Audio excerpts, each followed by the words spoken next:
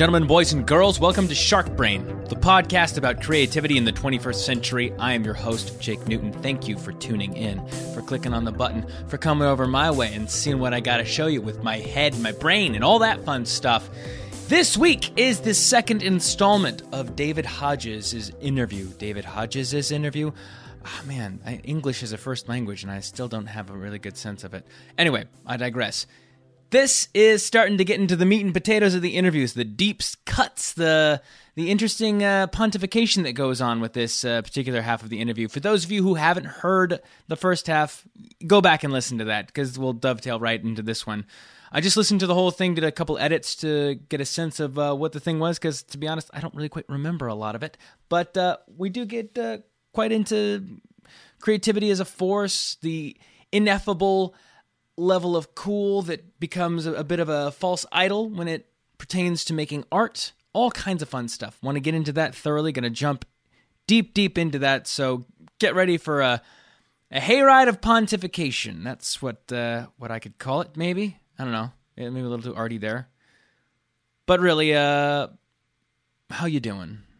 We don't talk throughout the week. You come and you click on me and we converse a little bit. You let me talk for a while and you listen, but we don't really talk. How are you doing?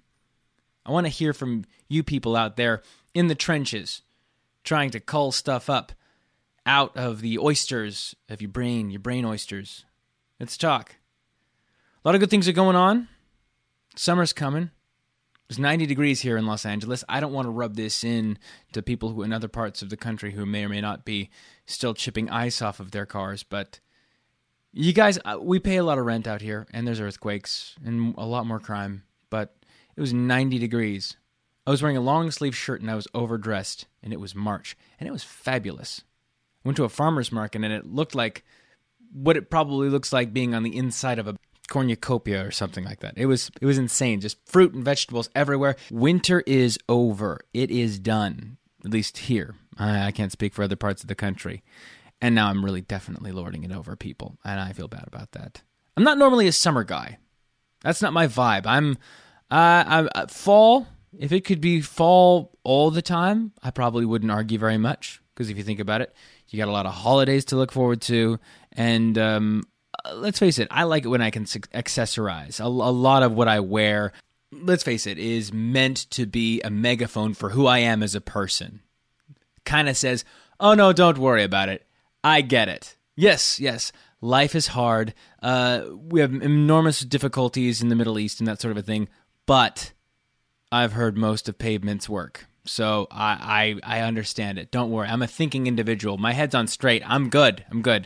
We talk about this kind of spirit that leads people down these primrose paths of hyperspecificity and genre and all that stuff in the interview with David, who is a sharp cookie.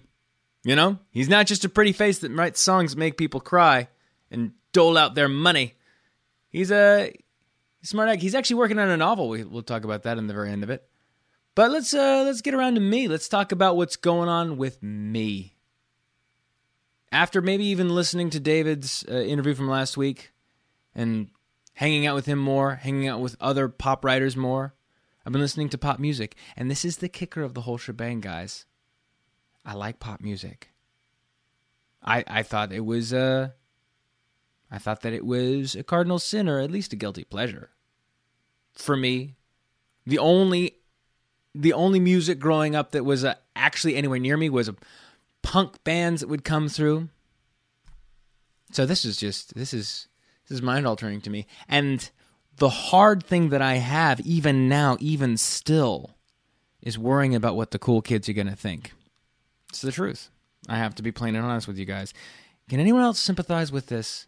Anyone else have a record that they honestly can say that they truly love, but the fact of the matter that it's popular or that it may be a little more buoyant and jovial than the other stuff that's dour on your iPod? This is, okay, first and foremost, guys, let me create the argument by saying I love all things sad.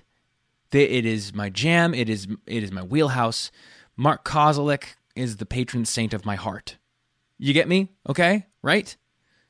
That being said, there is an entire wing of myself that has never really taken to heart a summer jam or believed it to be worth my time. It's embarrassing to know the words to, I don't know, I can't really name a summer jam. I'm not going to play that game, say what's vapid and what's not and what's this and what's that. The point being of all this pontification that I am laying upon you people right now is that good music is good music. And that's something that I've been realizing more than ever this week. Good music is good music is good music. We can argue all we want to about real drums versus fake, about shoddy production, about just differing ethoses. A difference in ethos? Come on, Jake. Let's get it together, man. You have a podcast. That's like a radio show. That means you're responsible for talking. Get it together, man. Anyway, so it's opened up just bins and bins of records in my head and on Spotify and in iTunes and in the actual record store. Good music is good music. I'm not saying that the idea of the genre is gone or that everything should meld together. There are specific things that come from specific areas of music, but man, I definitely had cut myself off from something. I don't know if anybody else can sympathize with this. Maybe just me and punk kids and kids that listen to emo and grindcore and all those things. But there was something about the music that you listened to that defined who you were as a person. Like the fact that I listened to emo and hardcore in later years of high school meant that I hung out with a certain group of people, meant that I thought a certain way about certain things, meant that I rejected certain other things about other genres of music. It's, obviously, I'm not going to create a Sharks versus Jets kind of a thing about this, but I'm not treading any new ground saying that. But the fact of the matter is that now there's just so much good stuff from all over the place.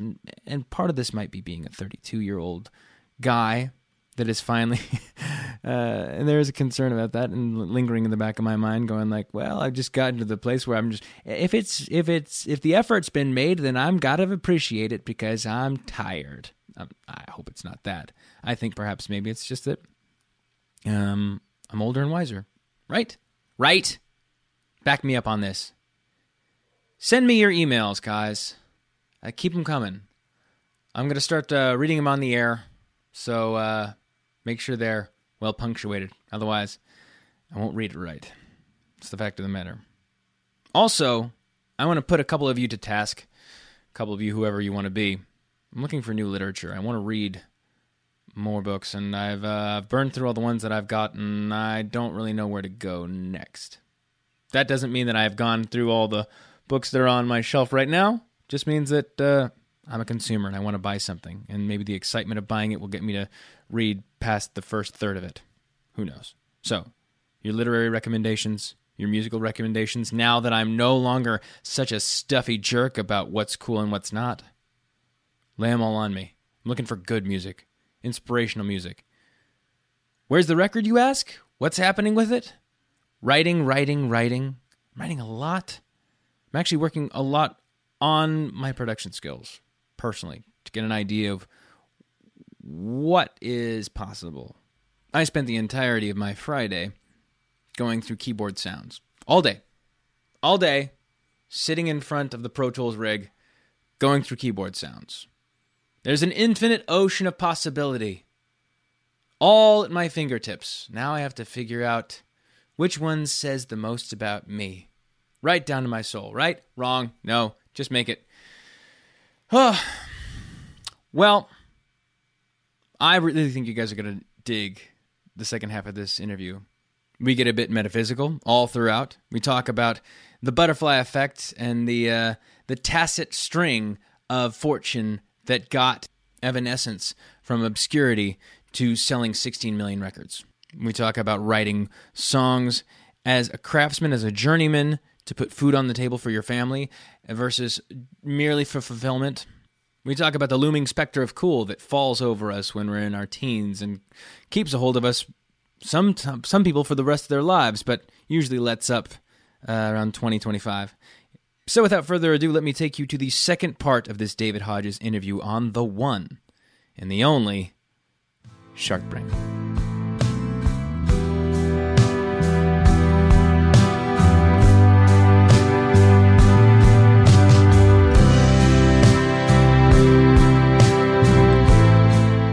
But if you gotta go. If we talk till 2 in the morning, I'll give it there. Hi. All right. I started this process because of this, man. To be able to actually to figure out what's going on with people. Because for me, I mean, my 20s just being lost. I mean, yeah. I when I quit college, I was doing. I quit to go and be an actor. Oh, right. I was done. You know, I was like, I think I'm good on this. You know, I played. I did. Coffee shops playing music and stuff like that. But music was really my dad's thing. You know? Oh, really? Yeah, my dad was a studio musician for RCA and like a bunch of other people in the 70s. You know, played. He was the guy that they called for acoustic guitar. You know, kind of a thing. Wow. And so I had that. Music's my dad's thing, and I'm an actor. I'm gonna emote and feel. And you have such raw talent in that space. That's shocking to me. Mm. But you can't see it. I can see it. Like that's the whole point of it, right? Mm-hmm. It's like. The things that you're just really, really good at, the world around you probably sees really well, and you're like, eh. Yeah, and that's the frustrating thing is that you kind of you see these proclivities and you go like, no, I want to try something that's really hard, and you go like, well, it's not hard for you to be okay at it. It's really hard for you to be really good at it. Yeah. You're just trying to differentiate and do like that launch thing, you know. And I'm shocked by just even talking to people about instruments, like to be okay at piano is like, all right. Mm-hmm. I think to be okay at violin or clarinet is probably harder. Mm-hmm. But to be great at any instrument, really any field, I'm not saying it takes the exact amount of time, but it takes a pretty approximate amount of time, which is too much. Yeah, that Malcolm Gladwell thing is a bit of a berm from which to kind of like clear. And that's to me, that's the beauty of 10,000 hours. Uh-huh. You are only alive for a certain number, and if you're going to devote 10,000 hours to something, you won't devote it to be good at something. You'll only devote it because you love it. I was I was in this songwriting seminar a couple of days ago, and I was telling these guys, like, when Ben and I were living at that house on Green Mountain, or that apartment on Green Mountain, we weren't staying up until 4 a.m. because one day we thought we would have big houses. Yeah, we were doing it because I couldn't go to sleep because I had to be able to hear the music that was in my head. You couldn't not. I had to chase the thing down, man. I really did. Mm-hmm. So for those who like want to be successful or want to be good at something, that's not enough. Mm-hmm. No. Maybe for some people it is, but for me it wasn't enough. There's You weren't born con. and raised a poor black child in the middle of Compton. I mean, like, you're not trying to, get out of the game and, jump into something else. It's not about avarice. It's not about greed. It's not about anything else. It's, in honesty, to chase this thing down, it's got to be for the love of it. I mean, it's the same thing that drives people to, not to put it on a similar par, but, I mean, that drives people to become, doctors without borders. And in a certain ways, there's just as many, because you are a success story, man. And, of course, you get the wherewithal to understand that. But, there's just as many people, that are pursuing, albeit, maybe they're, toiling in the wrong field. Maybe. Because, maybe they're doing jazz. Bunch of assholes. Seriously. You could be great. You'll never get paid. I want to be a linguist. That's great. What do you want to study? Latin. Fuck you. Exactly. Yeah, that's what jazz is to me. It's just kind of like, you know what I want to do? What's that? I'll learn a dead language that only rich white people like. Okay. Only played by old black people and listened to by rich white people. Yeah. Sounds a bit like the plot to Gone with the Wind. I'm not sure if that's the same thing. I feel like this story has been told. It really does. It really does. Is Clark Gable going to come in at any moment with a nice mustache? If not, then I'm not interested. Then I'm out. So you guys got the deal, and you're living in the Oakwoods, and you're living off $150 a week. A week, yeah, rough. Super, super rough town. And then, did you guys ever tour? No. I was. I think Amy and Ben probably played 2, maybe more less than 5 shows before me. Mm-hmm. And together we played 5 or 6 shows, and the shows were only us going back to Little Rock to play at the local venue because we were the even at the time, we were like kind of a local success story because we had gotten a record deal and moved out to LA. Yeah. So we'd go home and play in front of 400 of our friends. Yeah. But I remember we played this place called Juanita's, and it was like I think we were halfway through making our album, so it was actually happening by this point. All of our friends back home who were like, yeah, you live in LA, whatever, you're never gonna make an album. Like, no, it's happening right now, I promise. We're doing it. We went home and we played a show because we had $0. A couple of friends of ours played. I think a friend of ours played drums, and we didn't have a bass player for the show or something ridiculous like that. So left hand was going crazy. It was fantastic. Yeah, it was good. And we did the show at Juanita's, and we walked off stage, and like to walk off stage is to walk outside, actually. And so we're standing outside, and people inside are still clapping. It was like, if we're going to do the encore, we got to go back in right now. And Amy was like, they'll keep clapping. And I was like, no, they won't. Like, we're nobody. It's like, they're not going to keep. This isn't like U2 playing the Staples Center. Like, we've got to go back in right now. And I remember running back inside, not like so I could be the first person on stage, just so they wouldn't stop clapping and it wouldn't be awkward because be like, hey, you guys want to hear another song? Hey, don't go anywhere. Hey, come on. And I remember Ben and Amy both making fun of me for it. They were like, could you not let the encore, why do you got to run back on stage when you let the encore be what it is? It's like, they wouldn't have kept clapping, I promise you. But so we only did, a handful of shows, and it was mainly just like because our computer died and we had to buy a new computer. Just some random things like that. So there was never any sense of touring at all with us. And also, this is funny, we got a record deal with Wind Up Records. This is a valuable enough story. So we made this album in our apartment. And at the end of making this album, we thought that it should get mastered. We didn't really know what that meant, but we know that when we looked on the back of a Soundgarden record, it said mastered by. And so we're like, I guess we should get this thing mastered. Yeah. So we called a couple of studios, and there was a place in Memphis, Tennessee called Ardent Studios. And we were going to go to Memphis, which is another big city. We were really excited about it. And I remember us packing up our keyboard and our computer and all of our gear. Yeah. Because, again, I didn't know what mastering was. Oh, no. And we drove it all to Memphis. And we get to Ardent Studios, and we meet a guy named Brad Blackwood. And he was like, so you guys are here to master the record? And we're like, yeah. And we're like, where do we need to set up our stuff? He's like, what do you mean? We're like, our gear, our computer, like that has all the music on it. And he was like, do you have like a CD of it? We're like, yeah, we got a CD. Yeah. But like, do you need all this other stuff? It's like, he was like, man, just give me the CD and come back in a couple hours. We're like, okay. Oh, man. And he was great. Yeah, we were, I mean, we had no idea what mastering actually was.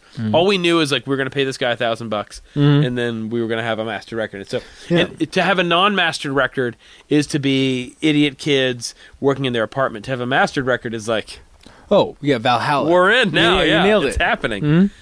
So we go to lunch, we come back, we get our mastered record, and we go home. Everything in our world is essentially the same. And I remember at the time listening to the mastered album, and I was like, Ben, what did we spend $1,000 on? What is this?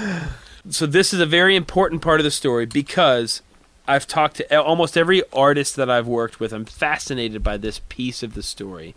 Because unless they were on American Idol, and no slight to American Idol, but this part of the story is fascinating, so incredibly ridiculous and fascinating that it becomes mundane because of how common it happens. Yeah. The story of like how you were found, how you were discovered with American Idol is a little bit boring just because it's like a rote experience, although to win American Idol is, no matter how talented you are, the craziest thing in the world. Yeah. But for everyone outside of that specific experience, everyone has a story. Everyone that I've ever worked with has a story equally as weird as this. And this is our story. We get our record mastered at Ardent Studios, and Brad Blackwood is in a small room mastering the record that doesn't have good ventilation. So he keeps the door open. Yeah. And in Studio A at Ardent Studios is a band called Dust for Life, and they're making a record there, and they're signed to Wind Up Records, and they're making a record there probably because Three Doors Down made a record there a couple of years before, and if you can make Kryptonite at Ardent Studios, then why couldn't you make another record? Yeah, exactly. So Dust for Life is in Studio A, And Dust for Life, you say, who's that band? That doesn't matter. The lead singer of the band had a couple of bottles of water that morning. 11:39, he needed to go to the bathroom. And fortunately for us, the mastering room was in between Studio A and the bathroom. And fortunately for us, Brad Blackwood wanted to keep the door open. And fortunately, while Gavin was walking to the bathroom, music was playing. And fortunately, the music that was playing in that second and a half that he walked by the door was enough to catch his attention. Not enough to change anyone's life, but enough for him to stop and listen a little bit longer. And then the music stops, and he leans into Brad, and he said, hey, who's this? And he said, I don't know, these are some kids from Little Rock making a record. And he was like, huh. And he goes to the bathroom, and the music keeps playing, and he comes back around, and he listens again, and he's like, can I get a copy of this when you're done? And Brad's like, sure, that'd be great. And then Gavin goes back to his studio. We come back, we get our mastered record. He doesn't say anything about it. No one's life has changed. It's no big deal. Gavin gets the CD, and he really likes it, and he plays it for the other guys in the band, and he and the guitar player show it to their head of A&R at Wind Up Records, and we end up getting a record deal 3 or 4 months later. Wow. And so my entire trajectory as a musician is contingent upon Gavin's bladder. That's terrifying. It's the butterfly effect, man. It's the scariest story of all time if you're spending all your time waiting for Gavin's bladder. But I think the trick of it is that everyone has Gavin's bladder. Everyone has a handful of these moments. And if you live in Little Rock, Arkansas, you may only have 3 or 4 or 5 of these. If you live in L.A., you probably have a lot more of them. Yeah. No, they come at you all the time. Yeah, exactly. So it's not like one place. It's not like the world is completely flat. But what I'm pretty convinced of is that those opportunities exist. Now, if the music hadn't been very good, if the door had been closed, if he had hit pause on the record while Gavin walked by, if any of the 50 ifs that existed in that scenario had been different, then I would have never known about that experience. It's not like that time came and it went. Yeah. It's not like the A&R guy came to flew in town and came to our show and then left. It's like that moment happened and I never would have known about it. But I'm telling you, man, all of them, every artist that I know has some equally freakish story. And it's made me, instead of making me anxious, it really does make me peaceful to realize, like, oh, it'll just happen. No, it will. You're exactly right, and I think that what we do as far as quote unquote putting our nose to the grindstone, having that weird kind of almost post-Catholic, still kind of Irish guilt of we must work and earn our breath on this earth. Right. Is that every day we wake up and we write a song, every day we sit in front of the piano, every day we go out and say and people ask how's it going? Oh, it's pretty good. Let me send you an MP3. Any number of those things is us buying a lotto ticket. Yeah. Yeah.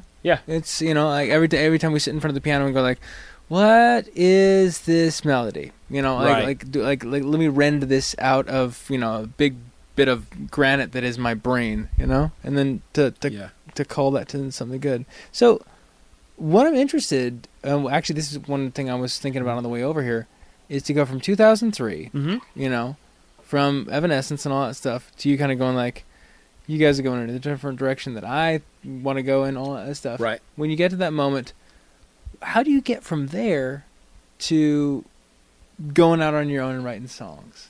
That is important. I want to talk about that. Just a little piece before that. Malcolm Gladwell, 10,000 Hours, Gavin's Bladder, all of that stuff. Yeah. I am not deserved any amount of success. I have not earned anything.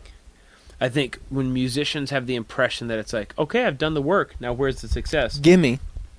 That's not how it works. It is a lottery ticket. Yeah.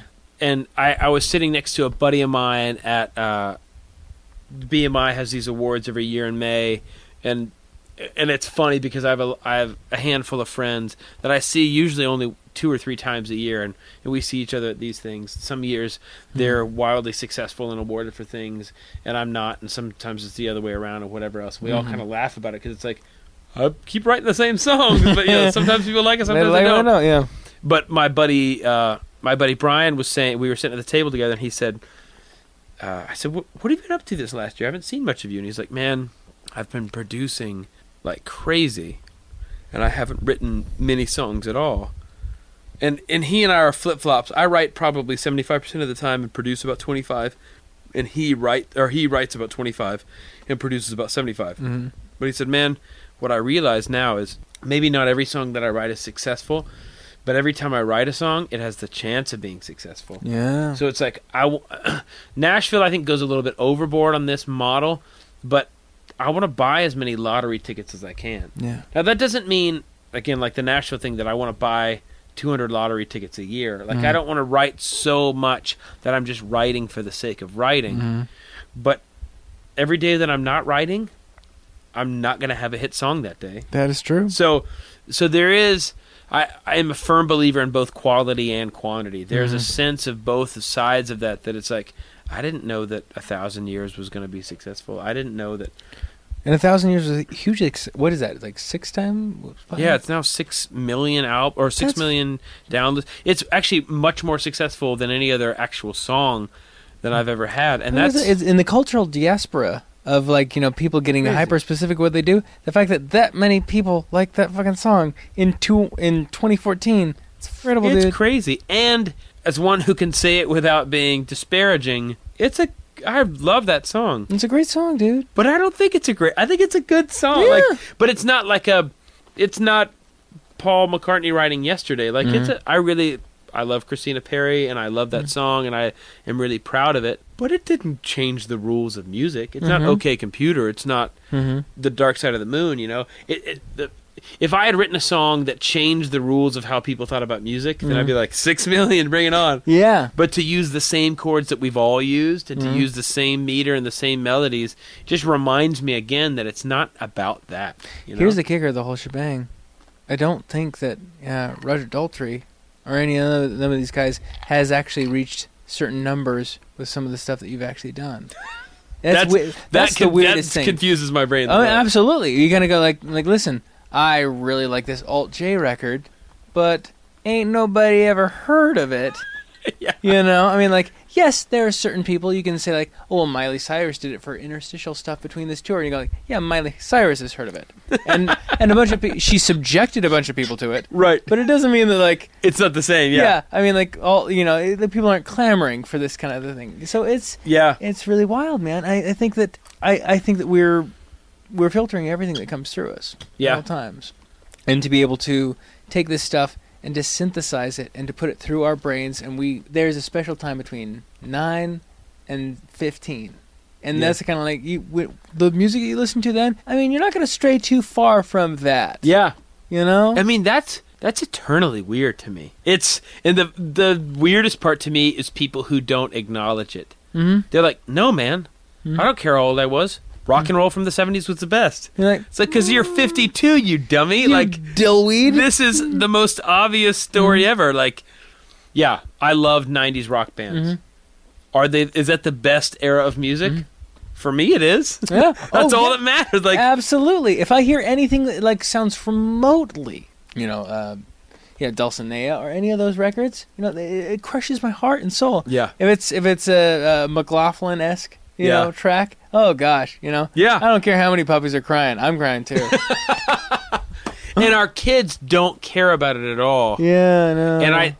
And it just resonates in me, this sense that I've had the unique privilege of writing some songs with Rivers Cuomo for the new Weezer record. Oh, that had to bend your brain around 2 times. Yeah, exactly.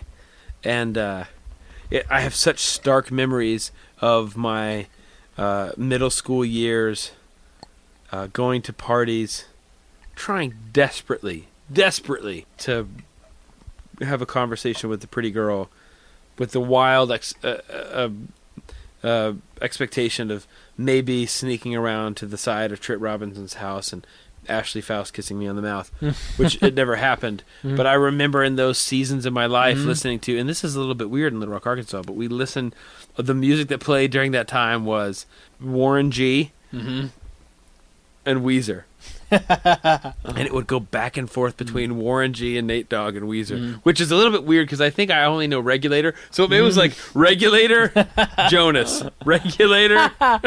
Like It's it would go, song. yeah, exactly. It would just kind of keep on going between that one song and the rest of the Weezer record.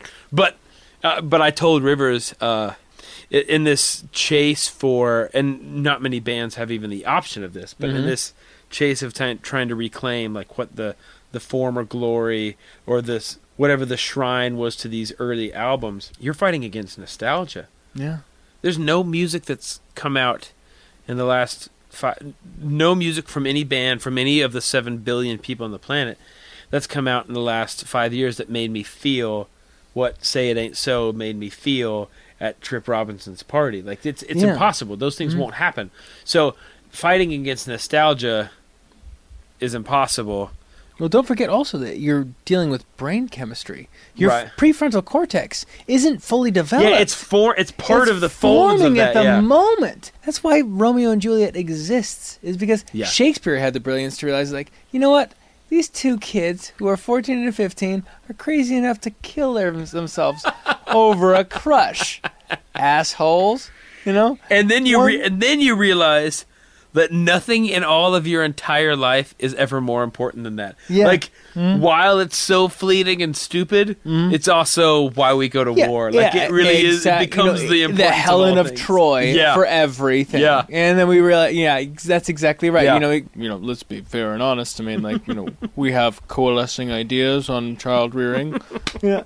But at the end of everything, like, it's all justification towards, you know, the means. And this is the great privilege of ever having something successful. I have plaques on the wall because I grew up with these images of plaque. I'm like, record plaques barely exist anymore. Mm-hmm.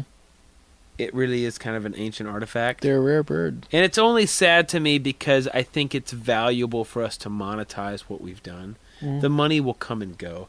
Like, this is why I have real issue with some sects of music, specifically hip-hop culture.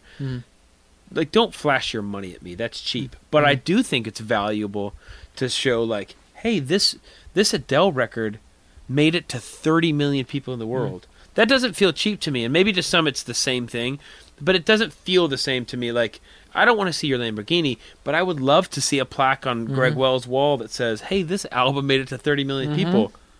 Good for you, my friend. Yeah. That's amazing. But there's this, the most shocking, there's two pieces of my job that will continue to astound me. So I got to write a song with Glenn Phillips a few years ago. I'm a decent songwriter, and we happen to live close to each other, but that's not why we wrote together. We wrote together because the Evanescence record sold 18 million units. And I don't mean that, I really don't mean in a cheap way. I mean, like, it just allows you access to get someone's email address. Like, it allows you in this club of, and maybe it seems a little country clubbish, but it's like, any success has allowed me the ability to, like, rub elbows with people that I think are legends, you know? And not for the sake of, I remember as a kid, the whole concept of, like, getting an autograph from someone seemed weird and confusing to me. Like, I don't want Sting's autograph. I want to sit at dinner with him. Yeah. And not to the point that I feel like I deserve to sit at dinner with him, but an autograph doesn't mean anything to me. But a dinner would change my life, and I'll wait till the second. Like, I don't need the autograph to satiate something in between. So the two beautiful things that any kind of success has provided me is the ability to meet some folks along the way and to be peers with them. Not that my art is on par with theirs, but we're in the same league. We're in the same sphere of each other. And I think that that's amazing. And honestly, the funny thing is, to me, it's amazing. It's equally as amazing to meet Glenn Phillips as it is to meet Trent Reznor, as it is to meet Nicole Nordeman, this Christian artist that I completely adore. So it isn't about, like, can I hang out with Bono and Paul McCartney? It's like, can I hang out with the people that inspired my ability to do the thing that I do? Yeah. That's awesome. And the second piece, like we were talking about, is that Evanescence record is Dulcinea to someone. That's their... Now that's crazy. That artists that I love their art is informed by the art that I made. That's weird. That's weird, yeah, right? Man. I can't wrap my head around that at all. Oh man, can you imagine? And then the artist that you love, and then it just feeds upon itself, and then they probably want to come in and write with you, and you kind of go like, why? Oh, I want to write with you. Yeah, exactly. Oh man. Yeah, that's like I have a lot of, like, you and I live in a community of friends that are artists and musicians, and I mean, Steve is the perfect example of this to me. Steve is so much better than I am at so many things. I've been afforded success. I'm not bad at my job. I don't think that I've fallen into good luck. I think I work hard and I think I'm good at things. But I know a lot of people that are really good at things and work really hard at what they do. The unnatural amount of success that I've been afforded has allowed me things like that, and that is different than a lot of the community of musicians that we live around. And that's some trippy shit. Like, that's some stuff that's really hard to wrap your head around. Because I know that Steve wrote a song called Run Run that informs the way that I write music. And we're buddies, so it doesn't have the impact on him that the impact of me meeting someone who I've never met before who listened to an Evanescence record. Yeah. But it's the same type of animal. But when you come up to someone that you've never met before and they're like, that record changed the way that I see the world, you're like, oh my God. Oh, jeez. Now, do I have to say mystical things? Yeah, that's when it gets really crazy. But that's exactly what music was to you when you were a teenager, what it was to me. And that's the reason why we're in this business is because of those moments. And that's why when Glenn Phillips and I met and we wrote together, I remember at the time it wasn't a downer, but he was so human. Actually, one of my really close friends now is Emerson Hart. Yeah. From Tonic. And I'm telling you, man, Head on Straight, that record just to this day completely wrecks me. And I will stand by the fact that I think it's brilliant. But beyond that, I met my wife during that season. Yeah. And I woke up every day to those songs, and that was like a really formative part of who I am. Well, Emerson's such a fucking romantic, man. He just really is. I remember, like, he gets me. Oh, yeah. This is a funny story. About 16 years old, right? 16 and 3 months. I was on my way down to the county fair to watch Tonic play. Oh, nice! I was so enthused. I was going to pick up my girlfriend, do the whole thing. Got in a car wreck, and I was totaled my $500 car, which is not hard to do, but I thoroughly totaled it. I mean, like incredibly. Nice. And then my only concern, as soon as the car hit me, my one thought was like, am I going to be able to go see Tonic tonight? Not the car, not your safety, not the girl. And I remember after seeing Tonic, like a bunch of people coming up to me at the Ferris wheel afterwards, and then going like, "Are you okay?" And we're like, "Yeah, I'm fine, man. They played all the songs I wanted to hear." Wait, was this before Sugar came out? Was this just for the first record? This is Lemon Parade. Yeah, Lemon Parade. Yeah, that's fantastic. Yeah, I was so hooked, man. I love those guys, man. And then I got into emo, and then I was, totally wrecked for anything that would make any money doing music, Just listening to The Promise Ring and like... Oh, you listened to all the wrong bands. I really did. Money. I was like going like, why can we understand all the words? This is terrible. That's what my view of music was. Well, dude, I want to thank you for coming in and doing the Shark Brain thing, man. I love the process of it. I'm surprised by how... in the way the music industry has evolved, that we're still chasing the same things. I do think there was a season in successful like terrestrial radio music that you had to sound like a certain thing. I will not deny that, and it was for me a really hard season to survive in 2007 to 2011-ish. Yeah. That everything on the radio sounded the same. But for anyone who says to me now, like, man, when I listen to the radio, it all sounds the same. Bullshit. It doesn't sound the same. You listen to Bastille, and then you listen to Rye, and then you listen to any of these, and you go like, no, you have to be good. So if you're going to give me that bullshit, be awesome. Yeah. And I do think that there are certain... approaches to music that maybe I don't buy any of it actually anymore. Gautier, I mean, how could that be a number one song in the world? Except for the fact that it was. Yeah, it took 2 minutes to get to the chorus. And he did it, and he crushed. And everybody was like, going like, "This sounds like Peter Gabriel, but better." And I feel like I want to cry, but I don't know. I'm alive. I was in the car. I was randomly enough riding with Natasha Bedingfield one day, and we were driving in the car, and the verse of Somebody That I Used to Know came on. And it was right in the season where it was like that song was really taking off. I was like, man, this song, it just kills me. It's undeniable. And she was like, what is this song? Wait for it. I was like, no. This is Somebody That I Used to Know. And she was like, wait, really? And the chorus hit, and she was like, oh, yeah, I love this song. And then it went back into the second verse. And she was like, you know what? I've never heard these verses before, and it sounds like somebody's riding a camel. And I thought, then I listened. It was like, boom, somebody's riding a camel, and Foster the People have done it, and I think Imagine Dragons have done it, and Lord, and there are so many great examples in the last 3 years. Yeah. But Gautier is the perfect example of if you sing a chorus like you believe it, yeah, and it's great. Mm-hmm. I am in. Mm-hmm. I am in. His vocal work is the equivalent of the saxophone solo from In the Heat of the Night.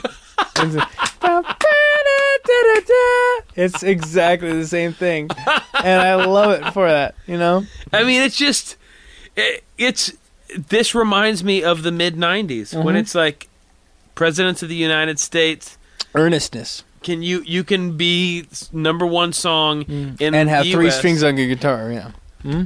It's amazing. I mean, and I honestly think, and this is naive of me, but I don't think it's going to end anytime soon.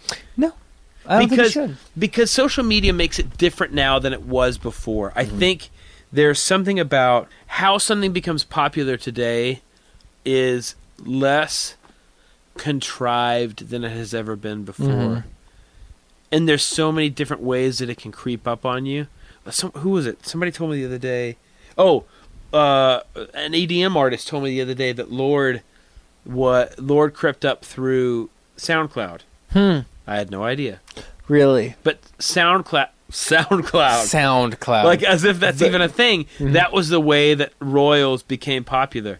I remember hearing it on the radio 9 months before it was the number one song in the country, and being like, And I don't say this like I'm some Svengali.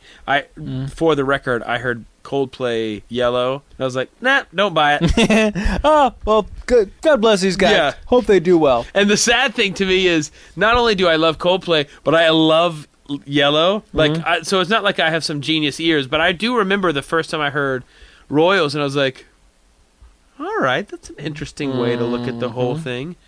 But months and months and months before that, it was a SoundCloud thing. So it's not like SoundCloud is the newest version of MySpace. That's not a fair representation. What it is like SoundCloud is now one of the 40 different avenues that you can get to an audience. And there's that slow 18-month-ish burn, plus or minus a year, you know, that things seem to happen. I mean, the Bon Iver record happened that way. It's sort of like roiled into things. I think that at some point, from what they say, is that they just sort of, put it out there on, something like a SoundCloud. Right. So they sort of like sent it out to people, and they said like, "This is really good. Let's buzz about it. Let's buzz. And every time I hear Buzz Band and all that stuff, it makes me so grateful that I'm not going to South by Southwest this year. Because the only thing that Buzz Band means is that it's difficult to get in your show, so there's going to be a bunch of uncomfortable people at your show, as opposed to no one. You have either uncomfortable people that are all looking at their phones, or no one. And that might be me just hyperbolizing. That's fantastic. So you tell me, in this process of not only doing the podcast, but as a musician and as an artist and a songwriter in your own right, what has the last 3 or 4 years, 5 or 6 years shown to you as like not only where things are going, what's valuable now, which maybe wasn't valuable before or continues to resonate? Or well, what's interesting to me over the last 6 years, I've had that moment of going through like being an artist in my own self, and putting the wrong paradigm on certain things. Right. And then realizing that I'm like, oh my gosh, these 3 or 4 specific songwriting companies or publishing companies don't like me. Well, Right. I guess I got to write better. I guess I'm not good. Yeah, I guess I'm exactly. not good. And I'm like, wait, I know these guys personally. That just fucking means that they just don't fucking like me. Right. Do other people like me? Why does everybody say that my songs are good that know me? Oh, they're fucking liars. I get it. That's it. They're trying. These people are assholes and liars. Yeah, they're the people that love me and I've actually taken the time to listen to my music. They're fucking deluding me. And the people that But these 3 people who haven't listened to me at all somehow know something. They smell it on me. And so I guess I grew up. At least I grew up in the formative years of like 18 to 21, 22. I had that moment of I was thoroughly deep into the emo culture of just literally like you abhorred actual success, right? Or like being able to like the only thing you were meant to do was to be a conduit of pain. You know what I mean? You were literally like the exposed nerve in someone's molar. Right. That's what right. you were supposed to do musically. The Promise Ring, Get Up Kids, all that other stuff. Right. And to do something that would reach many people and have success was a cardinal sin, because in all honesty, you're pandering because you're successful. Not because you're pandering, but because you're successful. It's a weird. You know what? And this is where I really wish So I remember Jagged Little Pill, and I remember Dookie. Yeah. And I remember those were self-loathing, against the machine kind of records. In the case of Dookie, I'm going to masturbate and write a song about it. lest we forget. You know what? By the machine, I mean sex with another person. I shall rage against that machine. Yeah. But because I mean, I have friends, talented, great, wonderful people who just grew up on pop music, and I really didn't like. I mean, there was pop music around, but there were the albums that mattered to me were albums that were contrarian. Mm-hmm. Like which ones were you talking? Well, I mean, even those 2 records. But I remember being a big Sunny Day Real Estate fan. Mm-hmm. And I saw them like the week that I got to college. No way. They They happened to be there. It was right as soon as Foo Fighters like Dave Grohl had fired the rhythm section from Sunny Day, and so they were back together. I think that. Oh, record. okay. And as that moment happened, like in the crowd, somebody said, around near where Dan, the guitarist player, somebody said like, "Fuck the Foo Fighters," and he was like, "Fuck yeah, yeah." You know what I mean? And I remember thinking, fantastic. and this is the kicker of the whole shebang. Pete Yorn opened up for them. Opened up for what a Sunny. great show. It was a great show, but at the same time, Pete Yorn was playing, and everybody's going like, "This sucks." No, that's true. And I was the one person going like, "You guys are wrong. This is really good." No, but you can like both. I promise. Seriously, there's how close do all of our CDs need to be to each other? I just have never the one thing that I have never connected to is the mantra of like the more popular it gets, the less credible it is. Mm-hmm. It's the dumbest idea. It's ever. dark shit. I mean, honestly, it's Atlas Shrugged is what it is. Like it is truly. It is such an anti-capitalist, and for all those listening, capitalism is good for art. Mm-hmm. Like it's such a confusing paradigm, and I honestly I get mentally how it exists, but I think I was just fortunate enough to be around stuff that was maybe equally successful, and then stuff that was unsuccessful, and being like, I like both of these, and their success doesn't change the fact of how much I like it. We have so I'm in this season of my life now where my wife and I are in the childbearing ages, and have other friends who are having kids, and I hear so many times like people saying, well, we wanted to name our son this, but then we found out that it was like the second most popular name in the country, and then we didn't do it. It's like, but you realize straying from something that's popular is actually more gross than straying from something that's not popular. Like you hate things that are popular, but to stray from the second to least popular name is actually more normal than straying from the most popular name. And I don't mean normal in a bad way. I mean normal in like a good, functional, you're a human in society way. And I think that, but I know Amy from Evanescence is a perfect example of this. Like, if she is listening, she would agree with me. Like, it's not a fair metric to put on yourself because, like, obviously you want people to hear your music, but then when you hit a certain number of people hearing your music, now that makes it a bad thing. Well, it's a strange metric that we put on ourselves, like you said. Like, let's look at it from a wide sweeping, like, whole verisimilitude aspect. If somebody says, like, listen, this is how you lose weight and gain muscle mass, right? And you go like, no, I don't buy it. Everyone's losing weight and gaining muscle mass that way. I wanted to do it a different way. You go like, we put art in this weird vector that we go like, no, we have to be counterintuitive. Yeah. To have these few like golden years where like just a select few who are tastemakers like us, and then we can be the Sex Pistols of our generation, right, or the fill-in name of whatever it is, right? Before anybody actually likes us. If all these leviathans of culture, quote unquote, actually hit as big as when the people that actually like them, right, in the moment, it wouldn't make any sense. That's completely true. Not to devil's advocate, but to give I think a sense of balance of like where, at least for me, where it does exist is one of my favorite albums is OK Computer, and I think that most musicians would say in the current setting that when Radiohead made that record, it was ahead of its time. In 98, 99, it was like everybody thought it was garbage. It really was ahead of its time, and I didn't like it in 98, 99. Like, it took until I remember it was in 2000, 8 years ago. So it was in 2007 that I really discovered OK Computer, and I really fell in love with it. I mean, not to the sense of like every musician feels an obligation to say they love Jack Buckley Grace and they love OK Computer. I really love OK Computer. And there's value to albums that are watershed. I think the Evanescence album was a watershed to a certain capacity. It was. Its success tips its hat to the fact that there weren't that many girls singing rock music at the time. It wasn't Nirvana, Nevermind, but it was in the same ilk of that, whatever that thing was. But as someone who was on the inside of it, to say, and I would love to hear others in that same space, we weren't doing it to make OK Computer and Nevermind. We weren't doing it to be innovative or to be creative. We were doing it to chase down the thing that we loved.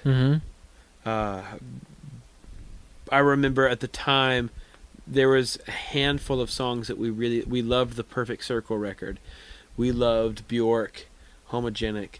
We also loved Fuel, what was something like Human, with Hemorrhage and Bad Day and those songs on it. We loved Our Lady Peace, that Gravity record. I mean, so there was a wide array of music that we were listening to at the time. I remember we were listening to a lot of Mechanical Animals, the Marilyn Manson record at the time. So there was a lot of music that was influencing who we were, and we also at the same time created something that I guess was unique too, but its design was not to be unique.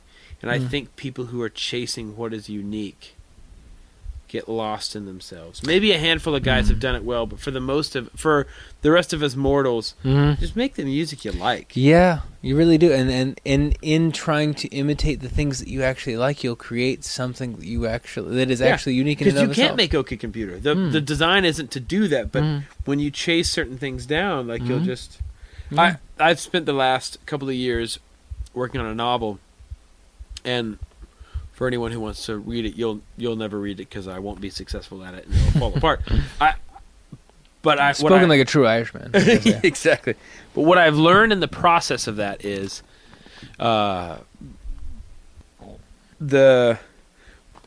job as a prose writer is to convey my ideas, and I find that when I'm not reading other literature, I have a hard time finding words. And I get caught up, and I'll spend 20 minutes vacillating over one word that leads me to whatever the next line is. Because I want to make sure that this isn't the it's close, but this isn't the right adjective that I wanted to use here. And like, I know the word's right on the tip of my tongue, and we have resources to find these things, but it's like I can't find the exact word that I'm looking for. But when I'm in a regular rhythm of listening or of reading other books and of being of the English vocabulary just readily running through my veins, and then the process of writing prose, it's not like I'm thinking about Steinbeck and East of Eden when I'm writing. It's that I have a vocabulary at my fingertips, and I think the same is true with music. That I'm not trying to make homogenic again, but I'm informed by this process, by the emotion that she conveys with this music that allows me to do these things. So I think we shouldn't be afraid of those influences along the way. No, you're thoroughly right, and I think that to surrender to the myth that we come from a vacuum. Sir Isaac Newton said about his work coming up with gravity and various other different things, like, what was it, the 32 feet per second squared, right? All that stuff.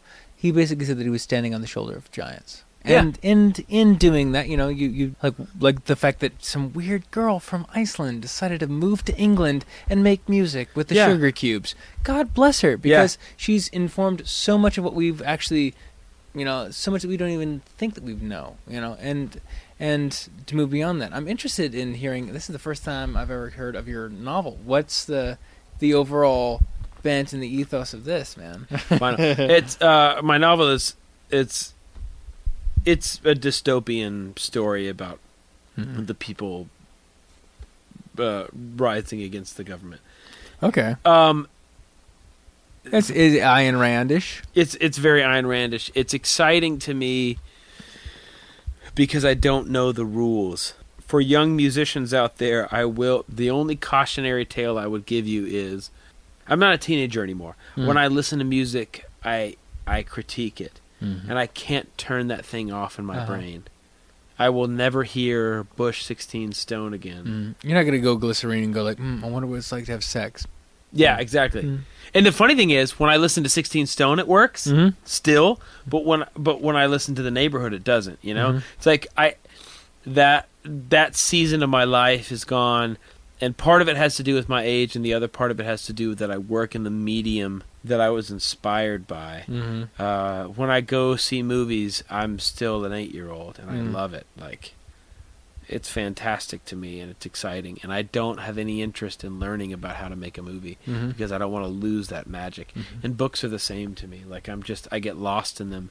And even as I'm writing a book, I'm learning a little bit in the process. I think I've taken my own advice where I don't have a lot of interest in wanting to learn the craft of writing a book. I just kind of want to do it. It's not going to provide my income for me, and it's not like driving that side of it. It's something that makes me feel like a teenager again. I was, to be a little bit name droppy, because this is fun every once in a while, I was in a writing session in Nashville, and actually this is sage genius advice. I was in a writing session in Nashville about a year and a half ago at my buddy Chris Lindsay's house, and we were sitting there writing a song, and out of nowhere, Dan Huff and Keith Urban walk in the room.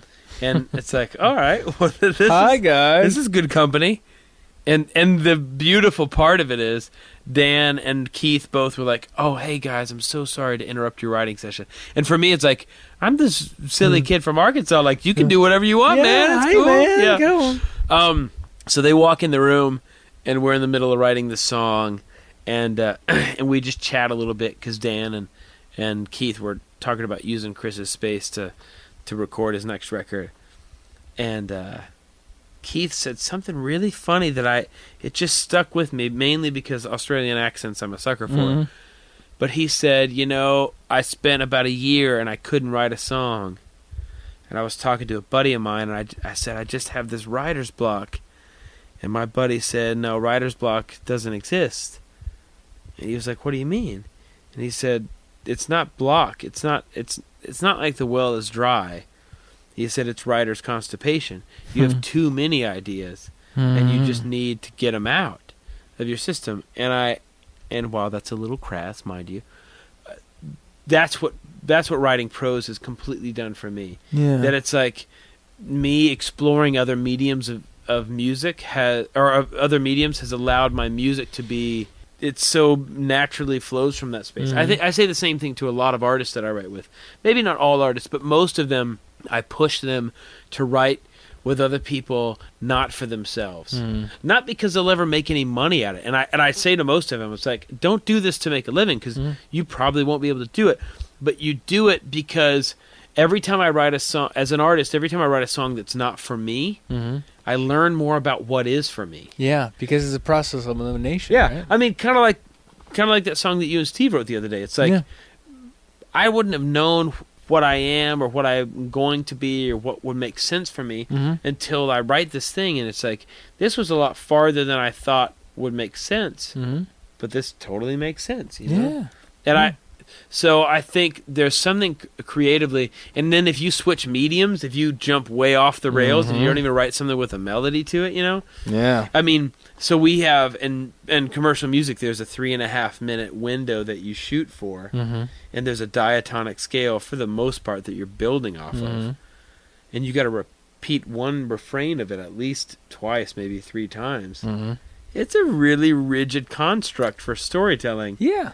And then you take those rails off, and it's like, talk for 100 to 300,000 words. Yeah, wax lyrical about like what it was like in the internment camp of this dystopian world that you're building up. Yeah, and if it's not reality, make your own reality. Just go build. Yeah, guess what? It doesn't even have to be on Earth. It's amazing. It's amazing to me. It's You got any thoughts to shop it? Yeah, eventually. I mean, the exciting part to me is that I have literally no expectations for it. I don't, because it hasn't made me $1. I don't think it'll ever make me $1. And my only expectation, and this is a high bar, but I only want it to be great in my estimation. Listen, I don't even care if it's great in anyone else's estimation. If it is, that's all that is just gravy. And that's pretty great. Like, that's kind of fun. Listen, dude, there's a bunch of great art that never made a dime. You know, Van Gogh only sold 1 painting. To his brother. to his brother, Theo. Theo was just trying to help him out. He was fishing a barrel, in honesty. Vinny, you just cut your ear off. Let me buy a painting. Hey, listen. Hey, I'm going to buy a painting of you. Oh, sorry, wrong side. Turn around. One side. Yeah, dude. And the funny thing is, like, you bring up Van Gogh, this is the real paradigm of it. To me, is like, it really doesn't have to be great. That's and only, I mean, having children has helped me in this process. So I watch a lot of the animated movies and stuff now, and actually some of them are fantastic, and some of them are quite horrible. Like, and the sad thing is I really hope that my children will be like, Daddy, that movie was not good. They love all of them. They're idiots. They mean well. Sponges. Yeah, exactly. They just take it all in. But to me, writing a book, it really is mine. Like, it really is exactly what mine is. And it doesn't I would have assumed that it would have cheapened the fact of the other thing. So I wrote with this electronic band today, and the fact that, like, maybe it's not the genre of music that I'm usually working in, or like a specific worldview that I usually love, or this or that or whatever else. Like, well, that kind of cheapens your art, right? It's not my art. Like, I don't know if you were at the last story hour, but I said my favorite song that I've ever written is 1,000 Years, primarily because it puts food on my table. Yeah. That's really valuable. To put it in a meritocracy? Yeah. I mean, in honesty, you like to say, like, no, this is the most fulfilling. Like, fuck off, man. I've got people that need food in their faces to feed their brains and their bodies. Yeah. And you know what? Me providing for my children is so much more virtuous. For me to make a song that really resonates with people and makes no money, doesn't, like, there is true, deep, eternal virtue in me providing for those who need my provision. Sustaining life with an idea. That's amazing. And that's, and that is an argument that I feel like I fight against artistically, even beyond the sense of like once it's successful, it's not cool anymore. Even beyond that, successful by its very nature, it isn't necessarily cool, but I love it. I love that I get to do my job and that I get to provide for my family for it. And if I get to make art that I really believe in and love, then that's a bonus. If I get to make art that really resonates with people beyond that and informs their creative decisions in life, that's just gravy. But like the meat and potatoes of it is like, I get to make music for a living. Yeah. Yeah. You get to sit in front of the piano and like plunk stuff out. And I'm go in. Like, yeah. It's amazing, dude. Yeah, that's a winner. And that's a great place to be in, especially because there's this bastion of cool, which is just like cotton candy. It is. It's big and it's puffy and it's colorful and and to the young, it seems like everything. It seems like everything. It completely does. I mean, and I think as we all were obsessed with it for a season. And the converse, it's not like once you decide that cool isn't important that you become cool. Because let's not kid ourselves. I'm not cool. But it really doesn't matter anymore. Like, there is something really beautiful on the other side of it. 1,000 Years is an incredibly uncool song. But Can I put a wrench in the whole thing? What do you got? By saying that, Yeah. you're cool. Is it because I have tattoos? That's probably it. Yes! Yeah, I've got no guts for the tattoos, but you got so many guts, and so many tattoos. So many guts. Well, dude, I want to really thank you for coming in, for having me over. Sure. Well, thank you for having me. Oh, absolutely. Very nice.